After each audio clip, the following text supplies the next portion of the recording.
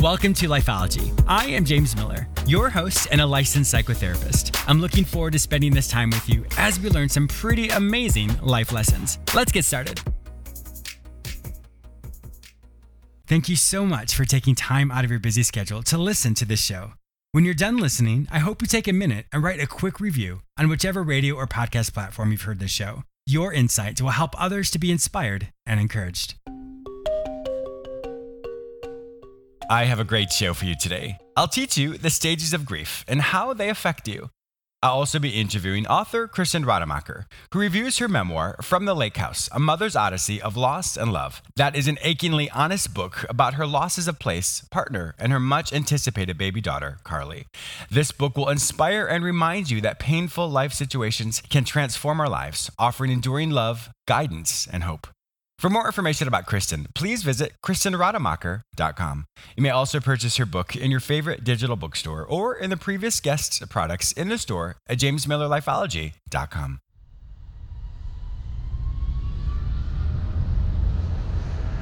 Thank you so much for listening to Lifeology. I would love to connect with you. Be sure to follow me on all social media platforms under the name James Miller Lifeology, except for Twitter, which is James M Lifeology.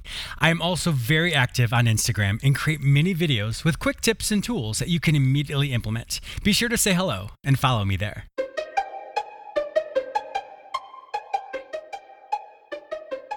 Stages of grief. We all have experienced some form of grief. A child may experience grief if they lose their favorite toy. A teenager may be heartbroken from their first love. And as we continue to grow older, our version of what grief looks like and how we grieve starts to evolve. Sometimes we look at someone else and think, well, why are they grieving about that? That seems silly. And the reality is how we look at the world and what's important to us determines how much we grieve. The 5 stages of grief are denial, anger, bargaining or bartering, depression, and finally acceptance. Now, the difference is not everyone will go through all 5 of these, or perhaps may not be aware that they've gone through all 5 of them, and sometimes they're a little bit out of order. The way the stages work are denial. That one's pretty straightforward. We can't believe something's happened. Someone tells us something, and it's so hard for us to fathom that it just doesn't register with us. We don't understand the severity of what's just happened. If it's a breakup, we think that person's just upset. The next day, they'll talk with us. And if you have a job loss, perhaps HR messed up and they'll give you a call back tomorrow and reinstate your position. Stage 2 is anger. Our perception about everything around us has a lens of anger. We feel like it's not fair. We feel like we've been victimized. We feel like we've done all these things for people and it just didn't work. Or we become angry with God. And we use that anger as fuel to sometimes just hold it together. The next stage is bargaining or bartering. When it comes to bargaining, if the person is alive or you're able to talk to that person, you will try and bargain with them or barter with them to return back to what was the norm before. But if that person isn't there, you reflect back on what you could have done differently that would have changed it, would have changed the outcome. Stage 4 is depression. And that's where the person becomes more quiet, more internal, and they fully experience that loss. And their mind's eye is clouded with that sadness, that profound loss, because that's all they can feel and all they can see, and they revisit that particular loss or how it came about. And the last stage is acceptance. Now, that doesn't mean that it feels like it's a happy ending. Oh, I accept that this happened, so therefore I'm good. No, it's more the sense of the perspective you have about it. If it's a breakup, recognizing that in the long run, perhaps that was the best result for you. The loss of a job, understanding that there are more options for you. The death of a loved one, focusing on what you had with that person as opposed to what you no longer have. That's a way to reframe the situation. So once again, it does not minimize anything you've lost. It just helps you understand how to process it, that particular event is no longer in your life or it's past. And I say that respectfully because as we all know, grief is so painful. The reason why I wanted to teach this lesson today is its importance to recognize which stage of grief you're in. Because when you recognize that, it helps you be aware of how you interact with the people around you, or helps you recognize how you're processing the world at the moment. Or you find that you have so much bitterness in your heart that when you speak with people, it affects them as well. Then unfortunately, that's not healthy for you or for them. So that's why it's important to be aware of which stage of grief you're in. The other part that's really important is if you don't allow yourself to grieve, then it will continually fester in your life. You may not be aware of it, but it will taint the way you look at the world, depending on how you feel about that situation. And if it feels like you're always in this depressive state, then it is important to perhaps talk to someone who can help you through that. I have a fantastic interview today with Kristin Rademacher. She experienced profound grief in her life, and she talks about this in her memoir and how these painful situations helped her transform her life to find hope. So stay tuned.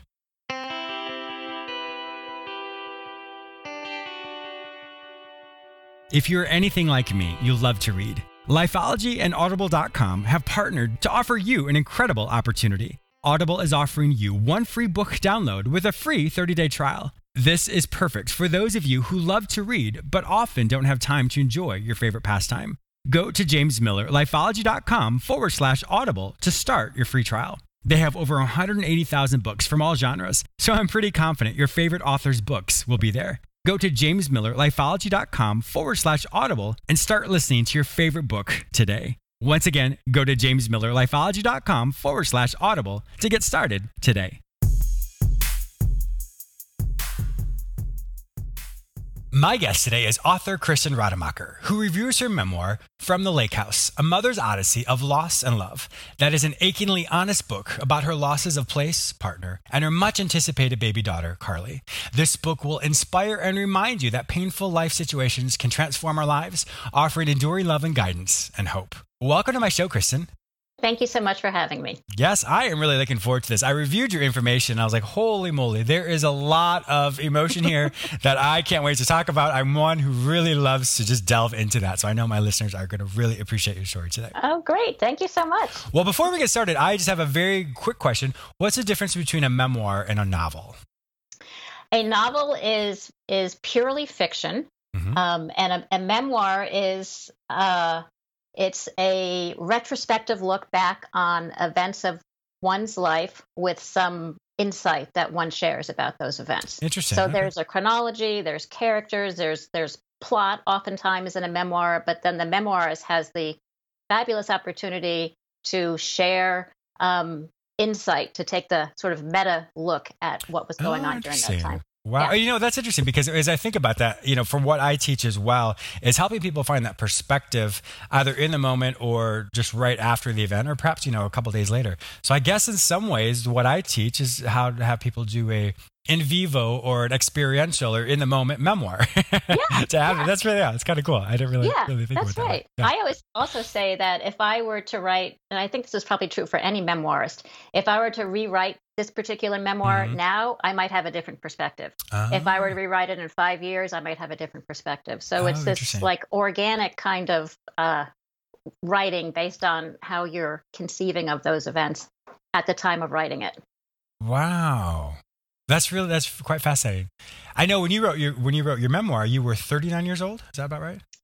Oh, no, I didn't start writing it till I was, I didn't start writing it in earnest till I was probably about 45. 39 was when I left. Oh, okay. Yeah. Well, let's transition into that because you were an elementary school teacher. I was. Yeah. For how many years did you do that? 13 years. I taught elementary school in New England and was very happy teaching. I lived outside of Boston for much of that time and had a great gig.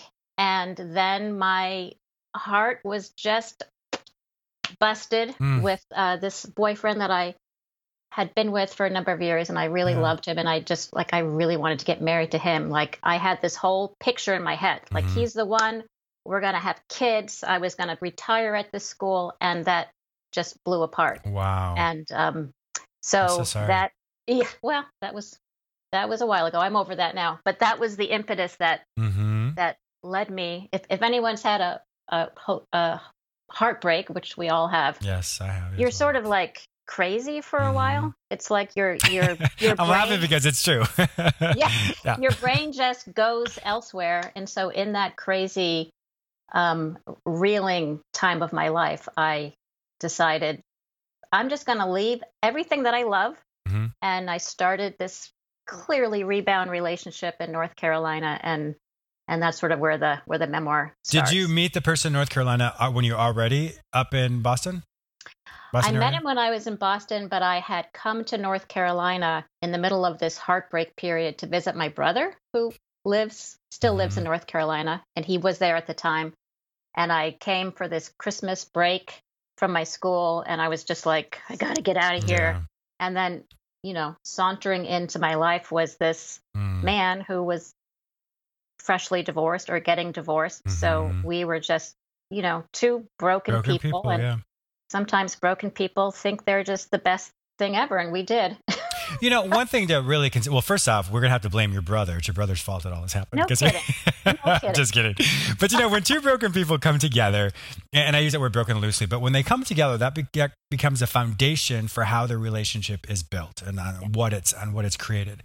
And then from that, as they grow together, then they start to heal. And then as they heal, they kind of revert back or become someone different than that broken person was when they first met. And so in that's after a while when you're like, this person isn't for me, or how did I get here? And then all of a sudden, what was once a healing time of two broken people, which could then become codependent as well, but then all of a sudden becomes this time of people who just don't really know each other. And often, and I say this in a generally speaking, it doesn't work.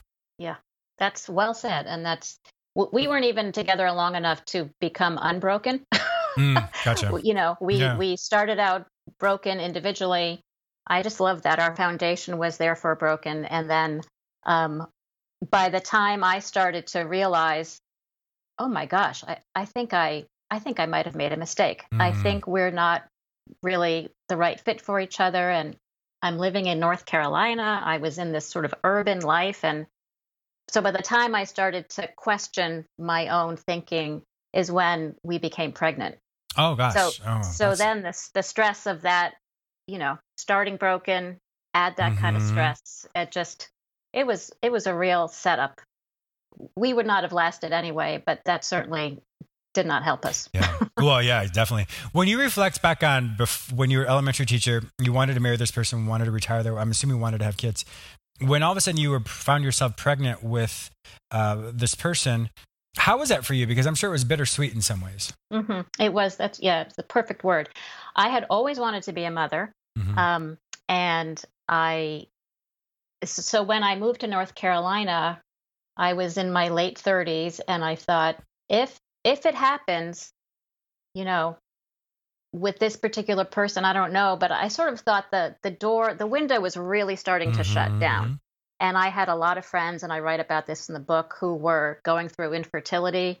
And so in my mind, I thought, it's really hard to get pregnant anyway. Yeah. The window was shutting. And then when I found out I was pregnant, it felt like this miracle. Like, wow, I can't believe that at my age, in this circumstance, I'm pregnant. And so part of me was very happy and excited.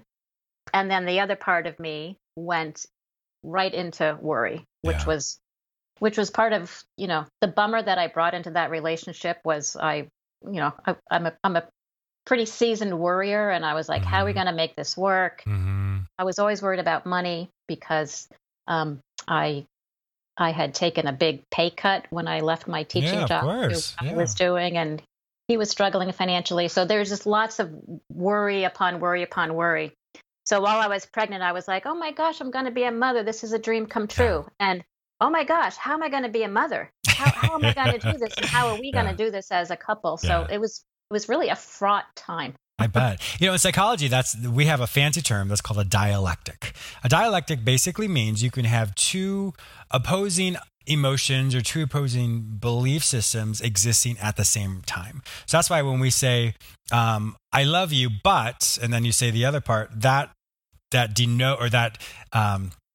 denies that dialectic. And so when you say, I love you and blah, blah, blah, that means they both exist. And so for you, you experience a dialectic. I'm so happy that I'm pregnant and I'm so excited, and I'm also incredibly worried. And so that's just something I like my listeners to recognize, is that it's okay to have opposing emotions because we're so much more complex. And so it doesn't have to be this binary concept of what an opinion is or a thought is or a belief is. They both can exist at the same time. I needed you back then. Where were you 17 years ago? Where was I actually? I was probably going through my own breakup. I'm just kidding. So when all this is happening, so you have this idea, okay, I'm with this person. I probably shouldn't be with this person. I'm now pregnant. So that's exciting. How did you then navigate what to do next? How did I do that? I think my wiring is just problem solve. I'm just going to problem solve this. I'm going to figure it out. I went into heavy duty planning. I was imagining. So my job at the time was just 3/4 at the university where I now work. And so I was going to have the summer off. So I'm like, okay, we'll have the baby. Yeah. And then I'll take some maternity leave, and then we'll have the summer off, and then we'll sort of figure out childcare later. And in the meantime, I'm going to keep kind of managing our finances.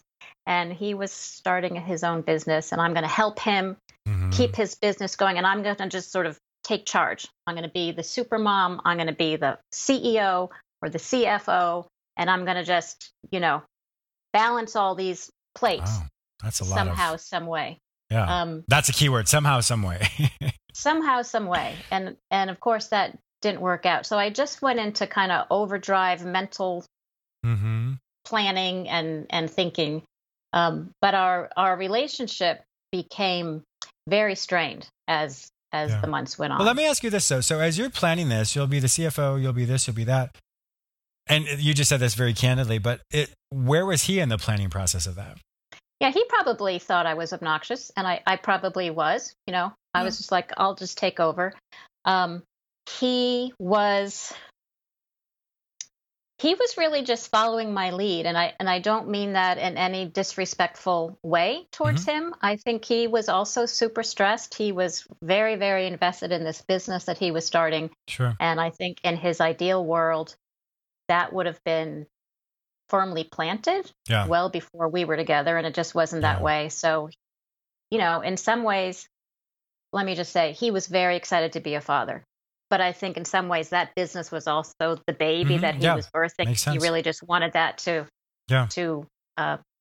go. So the dynamic was set up where I said, "Don't worry, I'll manage." And I think he's like, "Okay, kind of weird, but if you're going to manage all of our household stuff, I'll put my mind to the business, and that'll be my contribution."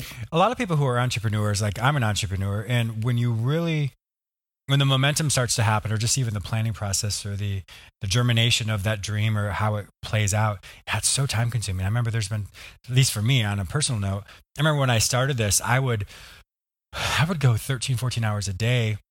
I remember at times I'd look around. I'm like, oh my gosh, the only light on my house is my computer. My dog is sitting here. Boys, where's this food? I'm like, oh my gosh, James, snap out of it. So I can know from a personal standpoint of how it is, not to minimize obviously your experience, but I know as an entrepreneur, there's so much that goes into it to get it off the ground. So I can't imagine what it was like to have a broken relationship. My words, not yours. Broken relationship, wanting to start something, but also be happy to be a father. But there's really no room for all of that unless you make room for it. And right. Unfortunately, that doesn't sound like that's what he was able to do. Yeah. And I don't think I was, because I was so anxious at that time, I think I wasn't particularly helpful in terms of, sort of like the meta encouragement. I was helpful in terms of, let's get the task done. What's your next task? Let's get it done. Yeah. So I think that I know that graded on him, and I own that, and I understand it. Hence your memoir. hence the memoir. Right. Let's switch over to the pregnancy. Tell me more about that. So the pregnancy, as I started to say, it was a really full time, just emotionally, because of the dialectic. Is that the word? Dialectic. Yes, Yep. because of the full emotional stuff I was carrying. But I became very bonded, as most mothers are, with this baby. And I was talking to her all the time, and I was, just reassuring her, don't worry. If you can sense what's happening out here, don't worry. I'm going to take care of it. I'm going to take care of you. I can't wait to meet you. I have a very, full-time imagination. So I was very much in the future, like this is where we're going to go on walks, and this is how you're going to. This is where you're going to meet your cousins and your uncle, and so I was very much in my own kind of world, like becoming a mom already. Yeah. And it was a very easy pregnancy. I had some sort of uncomfortable nausea in the beginning, but in terms of what some mothers go through, I didn't really have any of that. And I was very healthy and worked very closely with this midwife practice who were connected to the hospital. So I sort of had checked all the boxes of, good prenatal care, good everything. And then at the very last week or so of being pregnant, actually, no, she was overdue. So it was like my 41st week of pregnancy. So I was waiting for labor to start. We were both waiting. And then one morning, I just didn't feel her move. And I thought, well, sometimes this is what happens. She just hasn't moved yet today. And obviously that's not what happened. So I called my midwife, and it's all in the book, but long story short, she had died at some point that day. And my midwife had told me on the phone, well, sometimes as they're getting ready to, be born, they're just, it's squished. They don't have a lot of room to move. So, but that's not what happened. So it was one of these just mysterious stillbirths that I've since come to find out is no known cause of death. Wow. That's what happens to a lot of stillbirths. Sometimes it's really clear, but they weren't able to name what had caused her heart to stop beating, but her heart had stopped beating. Thank you so much for sharing that. I can't imagine what that would be like to be so excited and then to have that loss. So once again, we honor that grief that you have with Carly. Thank you. Yeah, of course. How did you even deal with that? That was. And I'm sure there's still a lot more grieving that has to go on. So it's not like cut dry where it's done.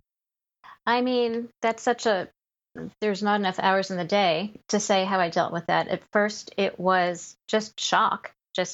I went to the hospital with Jason, who's not his real name. And that's when we had this ultrasound and found out her heart stopped beating. So I have this sort of visceral memory of lying there and just that kind of quintessential out-of-body experience that I've read about other sort of trauma survivors just describe. And just, I was there, but I wasn't there. And then I remember clearly this realization that I was going to still have to go through labor. And I remember being surprised at that. Yeah. In that first sort of 30 minutes, Sure. I heard the doctor saying that, and I was like, wait a minute, what are you talking about? So it's oh my gosh, it's just this incredible shock. And other women who've gone through this I'm assuming would say the same thing. You're just, again, your brain just it can't absorb. I think the brain, or my brain at least, protected me initially and just only let in a few facts at a time. So we went home for a day. Family came in to help me, and then we went back to the hospital, and I was induced for labor. And I can't even imagine that, to know that Carly was stillborn and then to have to still give birth. Yeah. I can't imagine that. Wow. Yeah. It's not. I don't recommend it. That's definitely, with all that happened, and we're going to have to wrap up here in just a second. And so with that, when it comes to the intrigue of the book, obviously leaving it on a cliffhanger like this to see what happened between you and Jason, how did you deal with this in this retrospective aspect of what you're learning? But when you do reflect on this, what's the biggest takeaway you learned about yourself? That that resilience is within me. Yes, and I it is. think sort of the meta takeaway is that resilience is in everybody. And I remember when I was in the sort of the throes of grief, those first several months after Carly died, and trying to just function in the world again. And then Jason and I, we just kept deteriorating. So in many ways during that time, all parts of the identity that I had for myself, identities that I had for myself, were removed. Stripped away. So there I was, starting over in many, many ways. And I think one of my takeaways from that experience is, as painful as that was, what an incredible opportunity. If to reframe it, yeah, I think, again, it's not the best way. It's not the easiest way to evolve. But when I think about the version of myself pre-Carly in Boston and the version of myself now, I am I feel like I've got much more wisdom and more to give and more to share. And none of that would have happened. Sure. Much more depth and perception about life in general. Yeah, absolutely. So that's one of my sort of big takeaways. And when I look back so the book really focuses on like the 3 years of my life. And when I look back at it now, finally, I feel more compassion for that person, a little bit less judgment. For many years, I just thought, boy, did you screwed it up. You screwed up your life. You made some big mistakes and you paid the price. And, what did you think, Kristen? Yeah. Did you think you wouldn't have some price to pay? And now, thank God, I can look back and feel just kinder towards that person who did make mistakes, but who also really, really did pay a price and really did grow from it. So I'm very pleased about that. Yeah, I'm so glad to hear that. And I think just from a maybe even more emotional standpoint. So I think now anytime you face any adversity in life,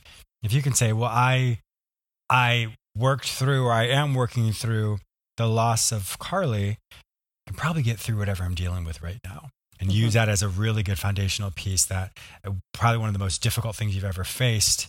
And as you grieve or are grieving through that, pretty much anything else would be a piece of cake in the grand scheme of things. Yeah, I would agree. And there have been other things that, as being a human, you know, things just keep happening. But you're right. That was a seminal moment of really being just kind of knocked on the knees and learning how to stand up again and walk in a new and better way. So that's beautiful. Well, I definitely want my listeners to purchase your book, From the Lake House, A Mother's Odyssey of Loss and Love. Kristen Rademacher, if my listeners would like to find out more information about you, to purchase your book and learn more about you, where would they find this information online? I have a website. It's KristenRademacher.com. And my book is listed on Amazon. My book is listed on Bookshop, which is an independent bookselling website, which is great. But yeah, Amazon or my website, I have a blog there, and I would be happy to interact with people there. I'm also on Facebook. Wonderful. Well, my listeners know that if they're not able to find your information any other place, and one more time, the name of your book is From the Lake House, A Mother's Odyssey of Loss and Love. Simply go to the show notes in this particular episode at jamesmillerlifeology.com, and I will also link you with any digital store you're looking for to purchase this book. Kristen, thank you so much for being a fantastic guest on my show today. I really appreciate your time. Thank you so much. I really appreciate it. Thank you. I also want to thank you, my listener, for tuning in today. Please subscribe to this radio show through whichever portal you join me today. Also, please go to my website where you may sign up for the free weekly recap, watch my YouTube episodes, read the articles I've written specifically for you, and purchase my previous guests' self-help products.